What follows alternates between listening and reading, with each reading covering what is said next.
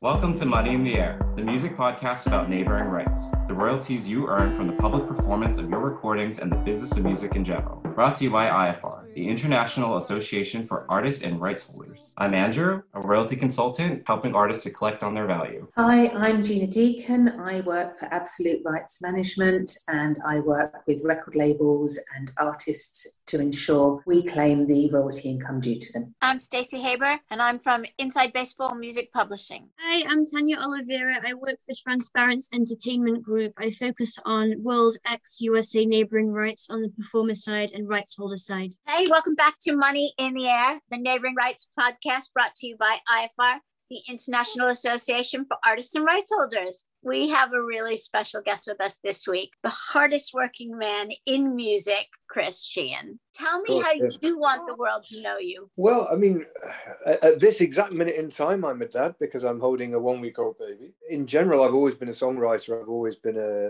I was an artist for 20 odd years and ran a recording studio and was a performer. And then really through wanting to see things change on that front, that's how I got into Carousel, which originally was just meant to be a loose collective of friends putting on shows where the artist got to keep all the money just to try and destroy that pay-to-play model that was really prevalent in London and prove to people that you could do a really artist-friendly show and the artist make some money and the room be full of good people and good industry. So that's what Carousel was meant to be. But then we just kept uncovering causes we wanted to fight for and ended up accidentally starting a small publishing roster, which Naomi and her previous guys was incredibly helpful with, and then started putting on industry networking events, etc. So that's Carousel, sort of management label publishing, of which I do a little bit of everything. My sort of real passion in life is working for Help Musicians, which is a 100-year-old music charity that is there for artists throughout all stages of their career, from early stage funding to mid-career support, whether that's funding, whether that's help in a crisis, mental health support, and all the way through to help in retirement. That might be everything from home visits to retired musicians who are just a bit isolated and lonely, paying some bills if they can't afford it, or paying medical bills, or a lifetime of support when you need it most, is how charity sums it up. So I'm their industry liaison and I sort of inform them on trends in the industry, on where the help is needed, what the industry's saying about the help, where they'd like to see it go, and then just bring people to the charity to try and encourage the industry to support them, because it's always seemed crazy to me that there was this charity there for musicians in crisis and yet the industry wasn't doing anything to support them whatsoever. So I think that's really changed in the last 3 or 4 years, especially in the pandemic, where they've got 18 million out to over 19,000 musicians who were in dire need in the first lockdown and beyond. So it feels like the world's now aware of them, and now it's just a case of how we can really cement the support so that they can keep helping all these musicians going forward. So that's the rough overview of what I do. Feeding into that is my role with you guys, with us guys, I should say, with IFR, because again, it's another thing which I think is we've always been about trying to make sure that musicians, songwriters, performers, whatever we do in Carousel will help musicians, try and make sure everyone's collecting what they've actually already earned. And it seems so crazy that we're all scrabbling for funding, we're all trying to sell merch, we're looking for the next way we can possibly make some money. It's like, well, hold on, let's make sure you're collecting everything you've earned for it. And I think a lot of the retired musicians that the charity helps don't know maybe that they're due an awful lot of money, and that actually just because they were registered on a song by filling in a form in 1974 doesn't necessarily mean they're still attached to that registration now. And there's a lot of people who think their income's just tailed off, and as you guys know very well, there's just steps that you need to take to ensure you're still attached to the registration. So lots of stuff. When did it occur to you that neighboring rights were an important royalty stream, especially for the legacy artists? Been a sort of gradual drip. I mean, through working with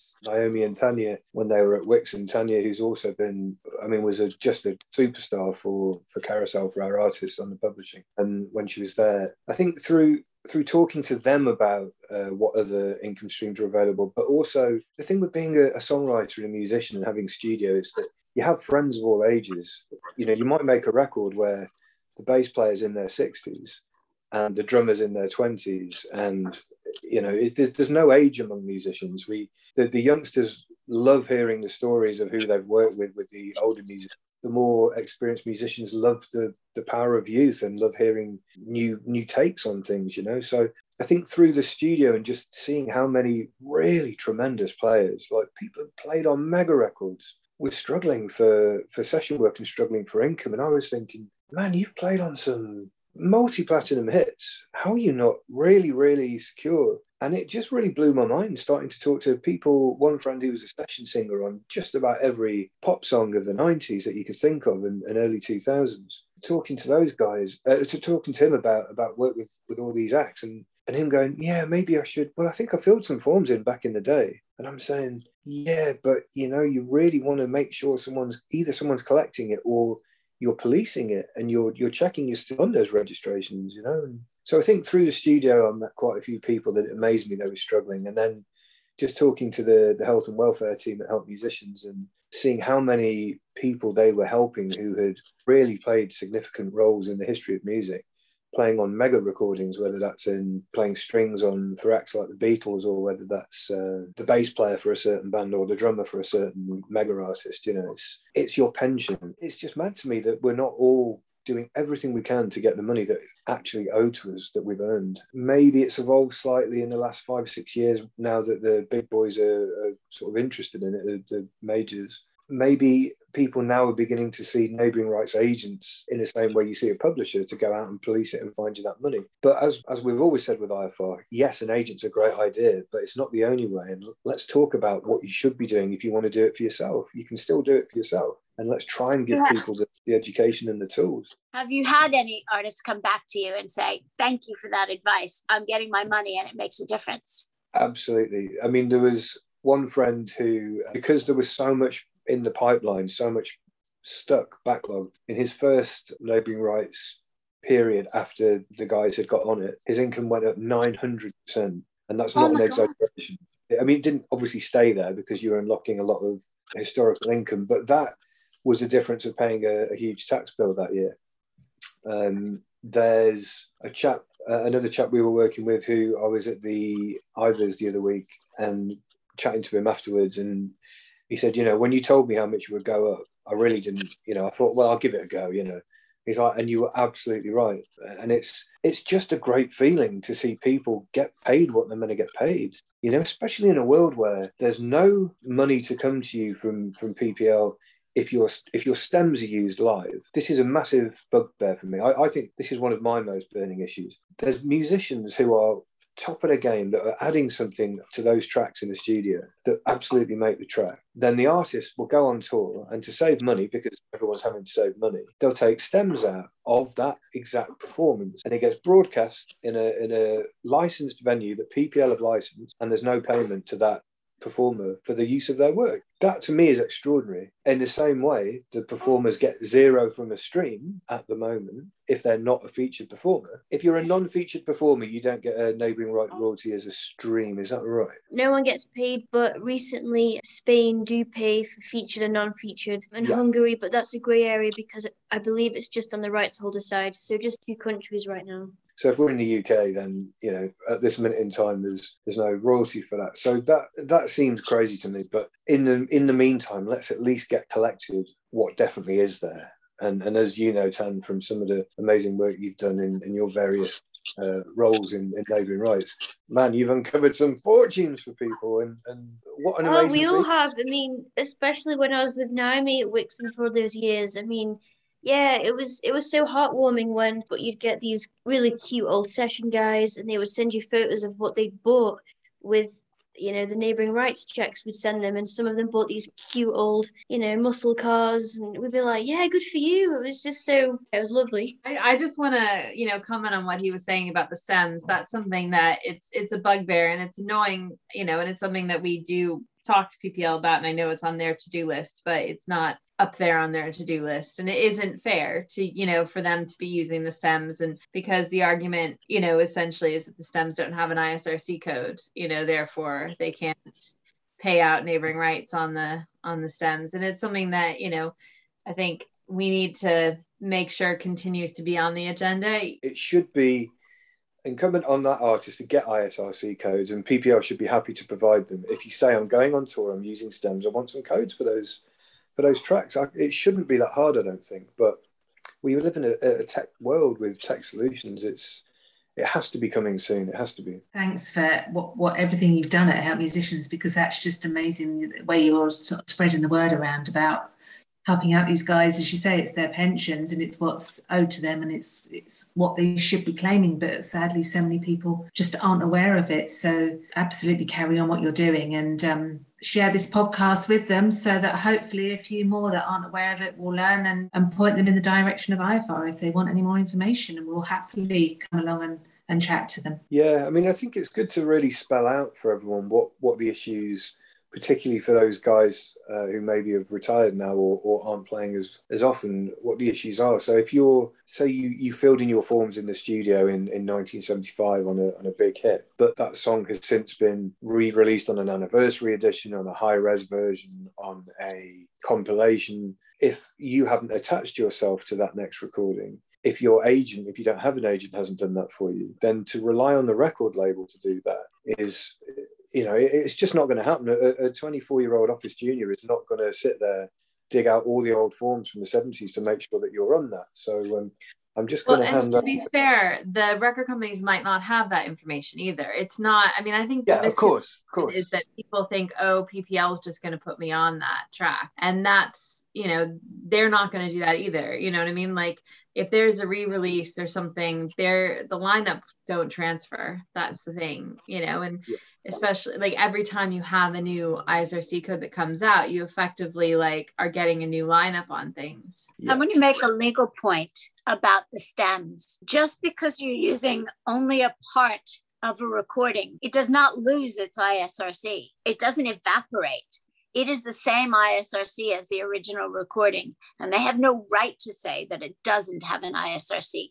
They know where they took it from. Interesting, yeah. I'm in the hands of the experts, as always with the IFR stuff. I love hearing you guys go back and forth on this stuff, because you guys are really in the nitty-gritty of this every day, and you know the ins and outs and the legals of it. So I think it's something that has to be back on the agenda, and I think the Ivors are doing a great job of pushing for songwriters at the minute. Someone needs to be pushing for performers and non-featured performers, because every which way you turn it at the minute, it's the performers who are the ones who are getting chopped. So whether that's live performance, in the lockdown everyone was saying, oh, well, it's okay, artists can just do live streams. Yeah, but that means it might be the lead singer or the main artist in their bedroom or in their house doing a stream, but they're not paying the rest of the band to come and do that. So the musicians and the performers and the session players and those guys that we all really passionate about, they've been hit at every direction at the moment. So it just seems extraordinary to me if we're going to make a massive argument, which I agree with, that the song is everything and is the center to everything that's being generated by streaming. No song, no streaming. And I really believe that. But equally, no musicians playing on that, unless it's an artist just playing everything themselves, which happens. There has to be some fair reward for the work that's used for decades and decades. Absolutely right. And if the legislation passes in every country, or if it's enacted, if it's already passed like in Europe, then the world will get there. In the UK, people are lobbying against it. If it comes out of their pocket, they don't want to see it. They don't care who isn't unfairly paid. They don't care that it's not equitable. It's an uphill slog for us, and we have to keep fighting. So thank God we have people like you on our side. Well, like you guys, to be honest, it's amazing the level you're working at with the jobs you're doing to then find the time, amazing amount of time that everyone's putting into this. As we say, none of us are being paid for it, but that's not what we're doing it for. We're doing it because someone's got to sort this out, because otherwise it's the voice that gets lost. It's going to be on the menu once with Parliament and with everything else. This whole fixed streaming and broken records thing, it comes up once a generation, this chance to fix it. And after that, it'll be a case of, well, we already fixed it. So I think, I'm sure the MU are doing something about it, but I don't know enough about what they are doing. Right now, there's a private member's bill. So it wasn't proposed by the government. It was proposed by a backbencher. And it's actually passed it's passed its first round. It's going for its second reading. And then if it passes that, it goes to the committee. And then if maybe amendments, and then if it comes back from the committee, then it gets reheard again. And then if it passes in the Commons, it goes to the House of Lords, where it starts that process over. So even if, best case scenario, it goes through in the UK, it's still a lengthy amount of time before it's affected. So first it's enacted, and then it has to be effected. But in the meantime, Can you give us a link to where anyone can go if they need to contact Help Musicians, please? Yeah, well, so there's lots of different things that the charity does that they might want to contact for. So for funding, if you're looking to record, project or study a new skill, then you would want to contact the creative department, which is, I believe, creative@helpmusicians.org.uk. The charity recently removed all of the deadlines for funding. So rather than have sort of little windows where you can panic and rush your application in and get really stressed and stay up till 3 a.m. the night before. It's now a rolling thing. You can just apply when you're ready to apply, but bear in mind that there'll be a certain period of time for them to process your application. So if you're looking to record in, say, February, you want to get your application in. So there's the creative department. Health and welfare, I believe, is help@helpmusicians.org.uk. You know, the reason I started working for the charity, just to give some perspective, was a dear friend of mine who we work with, who's both as Carousel but as a friend, Matt Dayton. Matt had a terrible run of luck and had some health issues, and the place he was living, it was about to lose the place he was living for various reasons. And the charity drove down to Wales the next day, found him a place to stay, paid for everything until he was physically well again, and were just there for him at a time where he couldn't look after himself. And at the end of that, he's come out and he's made 3-4 albums since that. That really was the moment for me where I thought, oh man, there's actually a place where musicians can get emergency funding without it. You know, the only thing I knew of was the PRS fund. So there's the health and welfare is everything from got an illness, if you've had something happen where you can't cover your rent and your bills because you're not able to perform or play. It's help with musculoskeletal issues that have come about as part of your career in music. Then there's the 24-hour mental health support line called Music Minds Matter. That's a listening ear for anyone that needs it. And then at some point, they can then signpost you to whether if you need some talking therapy or whatever it might be, then the charity can, if you're a musician and you meet the criteria, then they can maybe even fund that for you as well. So it's 0808 802 8008. And that's Music Minds Matter. If you Google Music Minds Matter, you'll find the service there. So that's, of course, the charity's on Twitter and Instagram and Facebook, and there's always help there, whatever it is you need. And if they can't help and they don't, if it isn't what they cover, then they'll signpost you to who you should be going to and other places that you can get help. And the last thing I should have said is they do an awful lot of stuff now around business support for people. So that's a mixture of education from industry experts like yourselves, who can give a big picture of the career and how to get their career going. And it's all kind of tailored within the package of creative funding, is to make sure that you've got access to business advice and industry experts, which I think is particularly important for people outside of London who maybe can't get to lots of these networking events that happen in London. So they try and provide some links to that for people as well. Something that we at IFAR, I know, have talked about and would love to plug into actually, and we're still hopeful to make that happen at some point soon. That's brilliant. Thank you. And also to say, if you're not down in your luck and if you're feeling mentally healthy, then please give to Help Musicians. Be part of the support system. One day you might need the support yourself. And there's a fantastic volunteers network that they've got, where people do things from like some of the home visits to isolated or elderly musicians, and you know, people going out doing all kinds of fundraising activities, climbing mountains and playing string quartets on the top of Snowdon or whatever it might be. You know, there's some amazing people out there who just love music. It's the most obvious thing in the world to me. If you love music, raise for musicians. Everyone knows how hard it is to be a musician. It's always been a hard life, and it's harder than ever now. So, you know, the whole industry should be supporting them. And I hope I'll be there for the rest of my career, alongside all the other things that come with what I'm doing. I always want to work for them. I think it's a wonderful place. Thank you very, very much. Thank you so much for joining us, Chris. It has been a pleasure having you. Not only are you a magnificent human being, you're fascinating to listen to. I forgot that I was supposed to talk and ask you questions. Message us at IFR, info@ifr.co.uk. Better still, if you want to become a member of IFR, go to that website and hit the Join Now button. And as always, thank you very much for listening. Thank you, Gina, Tanya, Naomi, Andrew, and of course, our special guest, Chris Sheehan. Good night.